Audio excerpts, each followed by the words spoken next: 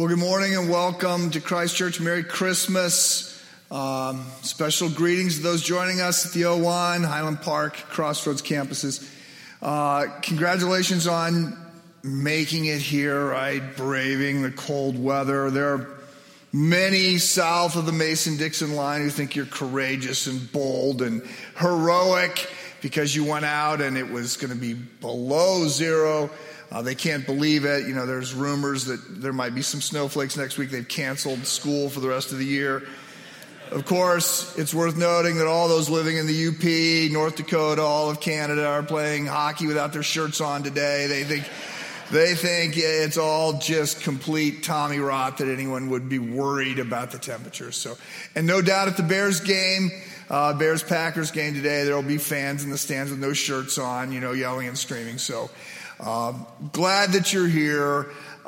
Sorry that it's such a hardship to get out in the cold. Anyway, it's a Christmas miracle is a line that sort of made it into our parlance recently, coming out of somewhere, coming out of It's a Wonderful Life or whatever, depending upon your theory. If you hear it today, if somebody uses it, it's probably because they found a good parking spot at the mall or reflecting on the fact that Aunt Tilly and Uncle Dwight didn't get in a fight again this year at Christmas. It's a Christmas miracle that these things happen. We want to think about this in a little bit different context today. We have been exploring and unpacking this Advent the idea that Jesus is the light that breaks into the darkness. And we've been doing this out of John 1. And we come today to a very important verse, one of the big ones, one of the real monumental ones, John 1:14, in which we read that the Word, which of course refers to Jesus, the Logos, the Word became flesh and made his dwelling among us.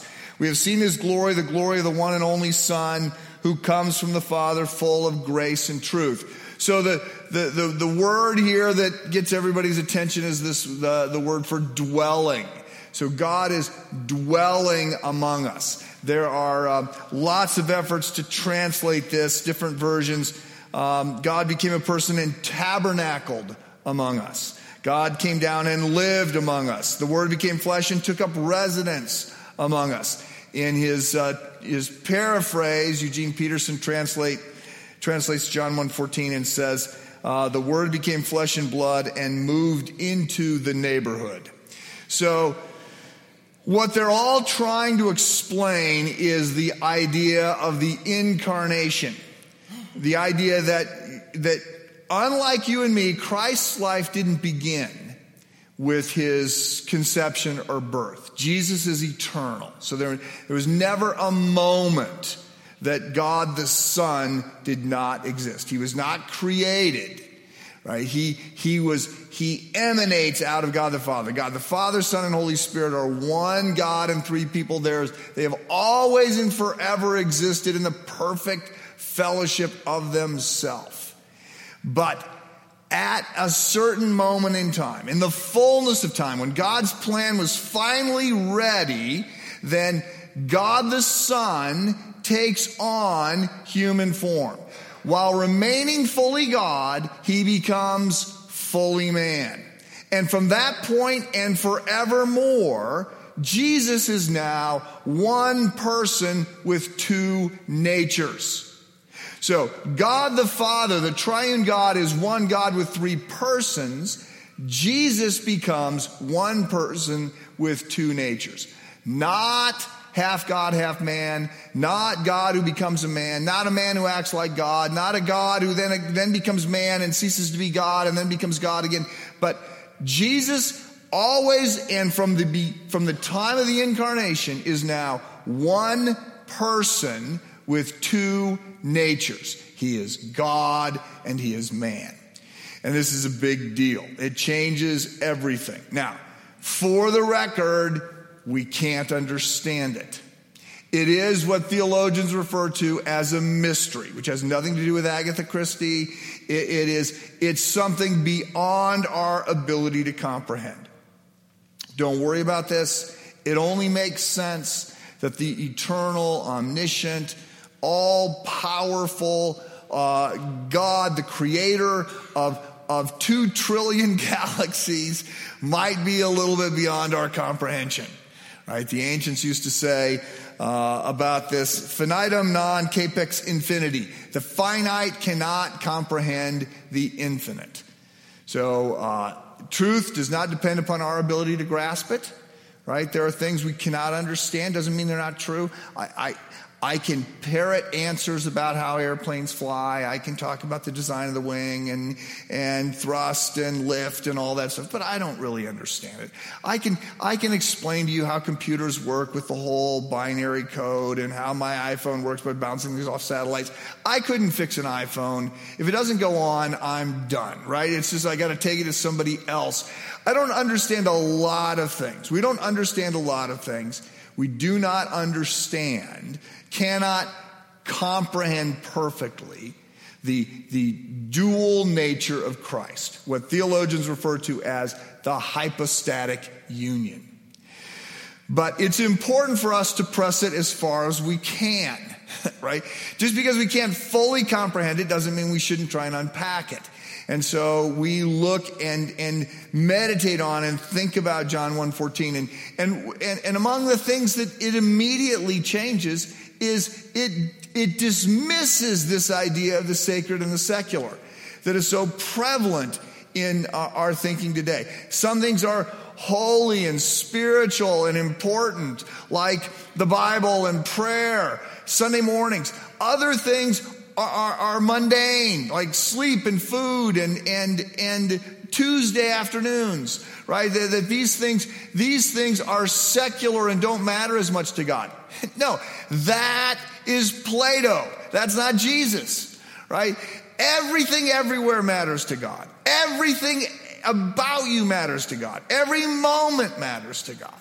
So this sacred secular divide is just not part of what Scripture teaches. Additionally, the fact that God became a man not only means that, matter matters, it means that he understands us. Right? He's not a distant God, right? He knows what it's like to be weak and frail and to face temptation. The writer of Hebrews says this, we do not have a high priest who's unable to relate to us. We have a high priest who's like us in every way, except sin. Right? He knows what it's like to be human. He came down and lived among us. Dorothy Sayers, the British essayist and playwright, friend of C.S. Lewis's, said, look, for whatever reason it made sense to God to allow us to fall. What we know is that at least he took his own medicine. And he shows up and he lives among us. He knows what it's like to be us. So there's a lot that flows out of the incarnation, and it's worth us looking at, if for no other reason. Once we get it, a whole lot of other things fall into place. Right? Once we understand that Jesus was fully God and fully man, then the fact that he does miracles, the fact that he can calm a storm, the fact that he can multiply food, the fact that he can walk on water, the fact that he's brilliant and can confound all the wise people of his age with piercing little insights that they can't see until he says it. All of that sort of is like, right, okay, he's God. So what was I expecting? Sherry, my wife, coaches a girls' 8th grade basketball team. And let's just imagine that she was able to sign up one of the players from the Bulls. Okay. It's unlikely, right? I mean, they're not. They want a lot of money to play, and they're not 8th grade girls. And there's some challenges. They got a basketball team they're playing for. But let's just imagine that she did. Right? If she could recruit some of the Chicago Bulls, then would it surprise you that they won all their games? Right? No. You go, well, of course they win all their games, right? They're professional basketball players. The incarnation sort of explains a whole lot about Jesus. Well, of course he can do all those things because he is the eternal God, the creator of heaven and earth. And so, of course, he can do these miracles. So the incarnation is a big, important concept. It's the one that we celebrate at Christmas. God became a man. And it emerges out of John 1:14. It also, it emerges out of any careful reading of any of the Gospels.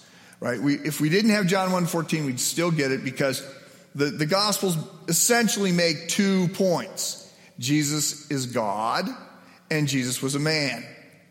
So as we read through the Gospels, we see Jesus claiming the names of God and the attributes of God and the titles of God, and we see Jesus acting like God. He forgives sins. He accepts worship.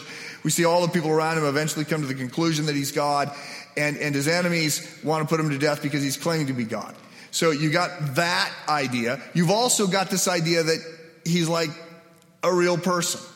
For all the stars in the sky and the wise men coming and the things that are special about Christ's birth, it's sort of a young woman having a child, right? It's like a normal birth. And as we read through the Gospels, we see that he gets tired and he gets hungry and he's got to sleep. And we see that if you beat him and you whip him and you nail him to a tree, he dies, just like a real person. And so we have these 2 ideas that are developed in the Gospels. And we can't fully reconcile how one person could have 2 natures, be fully God and fully man. But that's the claim, and it grows out of John 1:14. So a few weeks back, we started looking at John 1. Again, we saw that it opens by saying Jesus is eternal. Then it says that Jesus is God, the Logos, and then he's the logic, he's the purpose, he's the one that provides meaning. And then now, as we get to verse 14, it says he's the God man, right? Not half God, half man. Not God some of the time, man some of the time. Not a God who looks like a man, not a man who acts like God, but fully God and fully man. This will also grow out of Philippians chapter 2, where we believe that Paul takes one of the oldest hymns of all time. So Paul's writing in the late 50s or the early 60s. So he takes a hymn that is common in the early church, and he just inserts it in his letter to the Philippians. And it says that Jesus Christ, who, although he existed in the form of God, did not regard equality with God a thing to be grasped or to be clutched, but he emptied himself. And he becomes a man, and then he becomes a slave, and he goes down to his death. So this also talks about the incarnation and the mystery of the incarnation. And so what I want to do is I want to try and put some boundaries on this. Over the last 2,000 years, about every way to get it wrong, talking about the incarnation, has been suggested. And so I want to put some boundaries around it and say, don't make these mistakes.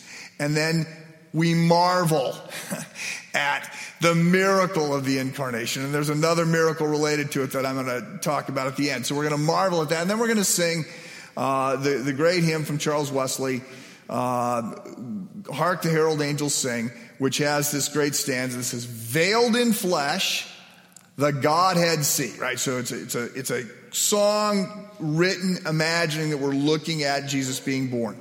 So God is veiled in flesh, the Godhead see. Hail the incarnate deity. Okay, so incarnate, the word carnos is Latin for flesh. Carnivores are flesh eaters, meat eaters. So hail the incarnate, God become man, deity. Pleased as man with men to dwell, Jesus our Emmanuel. So we're headed to that, but what I want to do is put some guardrails on. And my contention would be, if you read church history, and don't imagine that you do, most people don't read any history, but if you read church history, you would see that there are about 8 ways to get Jesus wrong. Historically, there's 8 ways to mess up, especially the hypostatic union, the dual nature of Christ. And so you want to be sure you don't fall into one of these 8. The first one is unbelief. Okay, so the first people to get Jesus wrong are those who believe that he's a man but don't believe he's a God. So when he claims to be God, they put him to death. The second mistake that was made was in one sense just the opposite. There was a group called the Docetists. The Greek word doceo means to seem. And they said that Jesus was God, but it just seemed like he was a man. He really wasn't. He was a sort of a ghost. He was some sort of phantom, right? So again, the Greeks, this is Plato again, they don't like the physical world. They think it's inferior. So the Greeks, and John is writing to the Greeks are trying to say, well, God could not really be a man. So it just looked like he was a man. And John will write 3 letters. In addition to the Gospel of John, he'll write 3 letters. And in the first letter he writes, he opens going right after the Docetists. This was a very early problem. And he says, I'm writing about things that I have heard with my own ears, seen with my own eyes, and touched. Jesus is real. And if you say that he was a ghost, that he wasn't a real man, you got this all wrong. So first mistake is to say that he's a man and not God. Second mistake was to say that he was God but not a man. The third mistake were those that said he was born a man and only later became God at his baptism. And then the fourth view were the modalists, also called the Sabellians, who said that he was God the Father, and then he stopped being God the Father and he became God the Son, and then he stopped being God the Son and he became God the Spirit. Okay? So then we move on and we have the Arians, the Nestorians, the Monophytes, and others, which I'm actually not going to tell you about. If you're interested, go to the notes. As always, my sermons are online, and you can download it. You can watch the video. I don't know why you'd want to, but you could. You could watch the video. You can listen to the podcast. You can read the manuscript that has, in this case, 7 or 8 additional pages explaining all these things.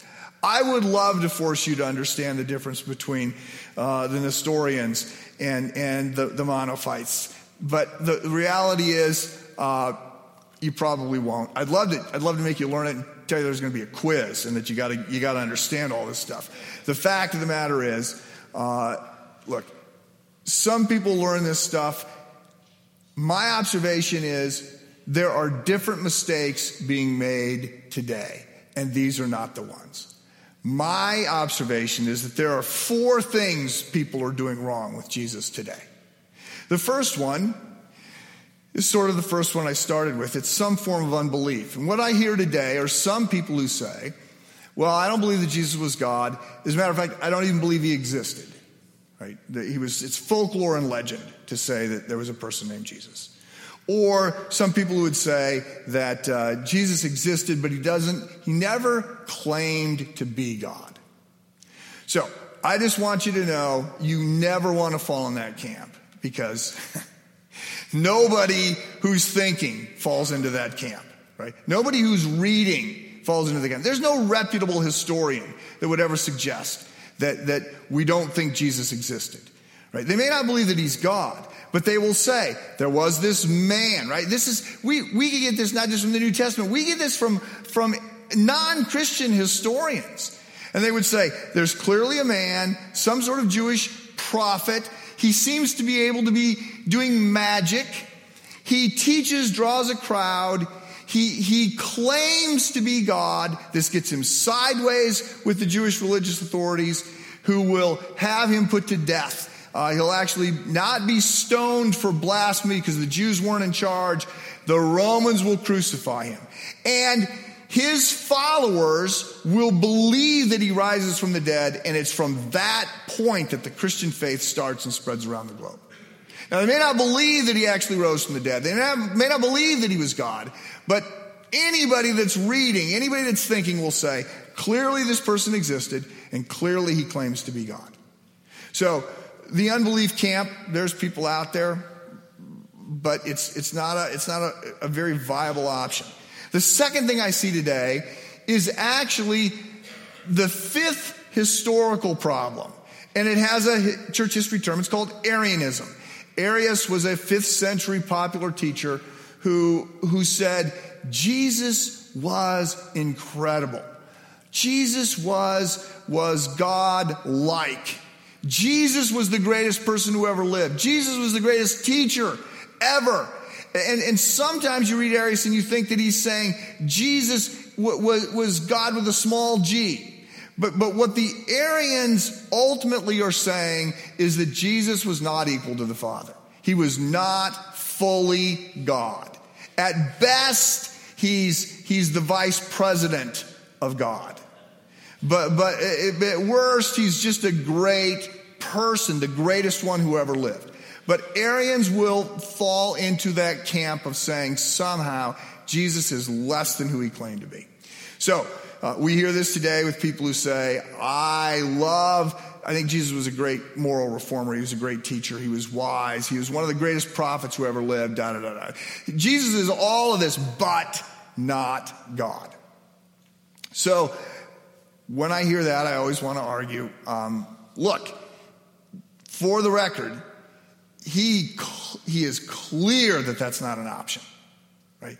He is so clear that that is not an option he's leaving open for you. So religious leaders say things like, that's the path, that's the way, do these things, and you will be enlightened, you will move forward, you will advance after you die.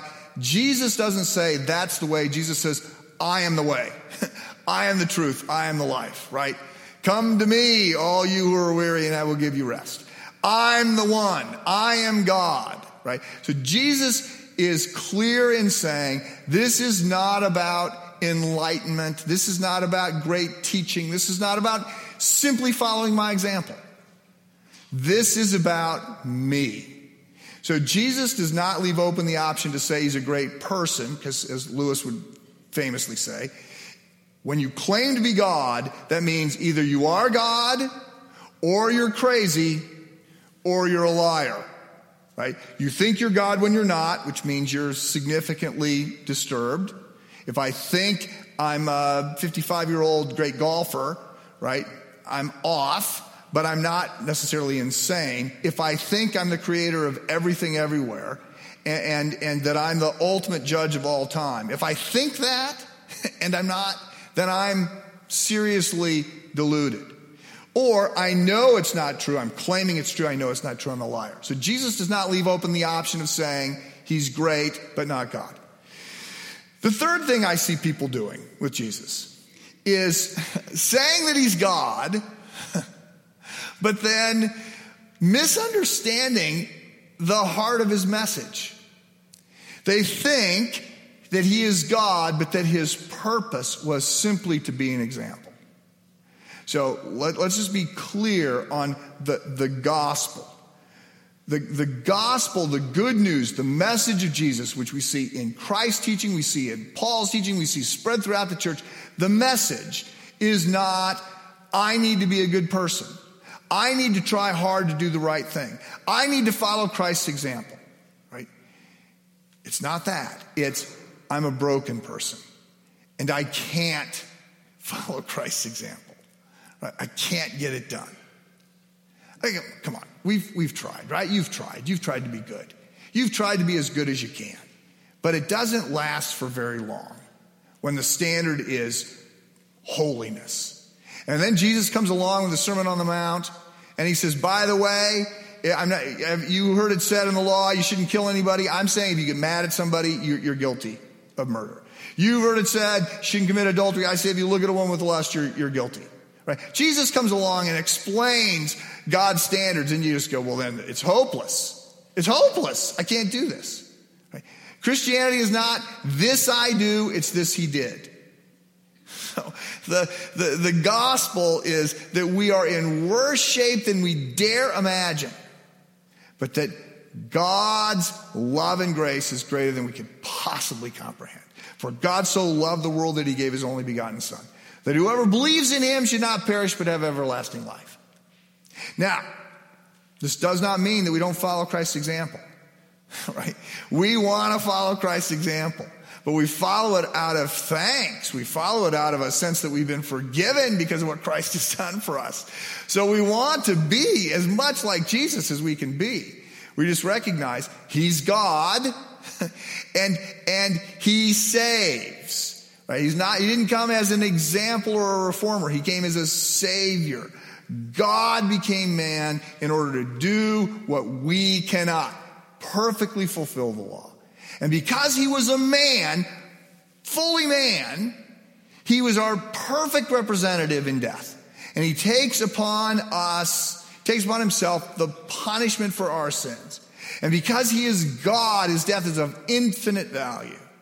And so he can die for your sins and mine. So what I see some people doing is they dismiss Jesus and they say, he didn't exist, or he didn't even claim to be God. Some people say he was a really, really, really great person, but not God. Others say he's God and then say, so therefore I've got to be like him. They misunderstand the gospel. And the fourth thing that I see some people doing is simply sort of looking at all this and not acting, not responding, right? Putting it off. There's more Netflix to watch, or I got Twitter feeds to read, or I don't know what it is, but sort of not understanding the kind of urgency that is communicated by the gospel, of understanding that there is an offer that has been made by God to us. So I said that there were two Christmas miracles that come out of John 1. The first is the incarnation. It's a mystery. It's a miracle. Somehow, in one person, Jesus, we have God and man. Fully God, fully man, in one person. The second miracle that I would suggest comes out of John 1 is just the fact that he did it, right? That he accepted this assignment, right? Think about it.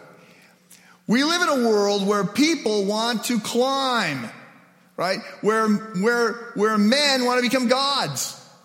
And what we're being told is that God became a man. And that he does it knowing that it's going to cost him his life, that he's going to be humiliated, that he's going to suffer. Right? That's what the assignment was. But the miracle is he did it. He did it for you. He did it for me. He came after us to rescue us. A couple months ago, I went to see a movie about Bernie Weber, who was a Coast Guard, relatively recent recruit in the Coast Guard. And he goes out, he's in Chatham, Massachusetts, and there's a big storm. And he goes out after a ship, the Pendleton, that on February 18th, 1952, had split in half in a big storm. And he gets the assignment that he's supposed to take this rescue boat, this small boat, out, and to go out to try and rescue these people. So this is 1952. They don't have the kind of radar. They don't have the kind of technology that we have. And they've been unsuccessful even in getting this size boat over the breakers without it turning over. And it's freezing out. And this is a suicide mission. Right? That's what it is. But somebody has to go. And the men who are on the stern side of this ship, the bow has sunk already, but there's 30 men in the stern. They have no sense that anyone's coming to get them, right? Nobody's going to come and get us. You can't go out in this. And yet, Bernie Weber and two of his Coast Guard colleagues go out on this rescue mission. And it's a great movie, and it's a true story, and they're successful in sort of against all odds. They're successful in finding this ship. They're successful in rescuing these people. And as I was watching that, I thought, so there's a sense in which we're on the stern half of this sinking ship in a storm, right? And there's no sense someone's going to come rescue us. It's a suicide mission. And yet, the one who comes to rescue us is God himself. Right? So, in the fullness of time, he steps into the role He sets aside somehow, he veils, he gives up, he puts some of his attributes. It's hard to know how this works. And if you talk about it wrong, you commit the kenotic heresy, which I don't want to do. But somehow, while remaining fully God, he sets some of the divine attributes in a blind trust. And he becomes one of us in order to understand what it's like to be us and in order to fulfill the mission. Incarnation of God is what sets this all in motion. And that's what we celebrate at Christmas.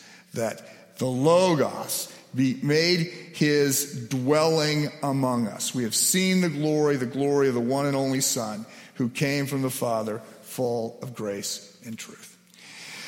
So I'm going to pray for us, and then we're going to sing this great hymn that celebrates that Jesus is veiled in flesh, but he is the Godhead, and we're hailing the incarnate deity. So let me pray. Heavenly Father, we thank you for your great love and your plan, and that you would send your Son on this mission. It's shocking for mothers or fathers to think about what this statement really means, that you are going to send your Son on this assignment, which will cause him great harm and pain and death. It's unthinkable that we would do that, and yet you did that for us. Lord Jesus, I pray that we could more fully understand and appreciate who you are and what you did. And I pray especially for those who have not fully understood the claims that you made and the things that you've done.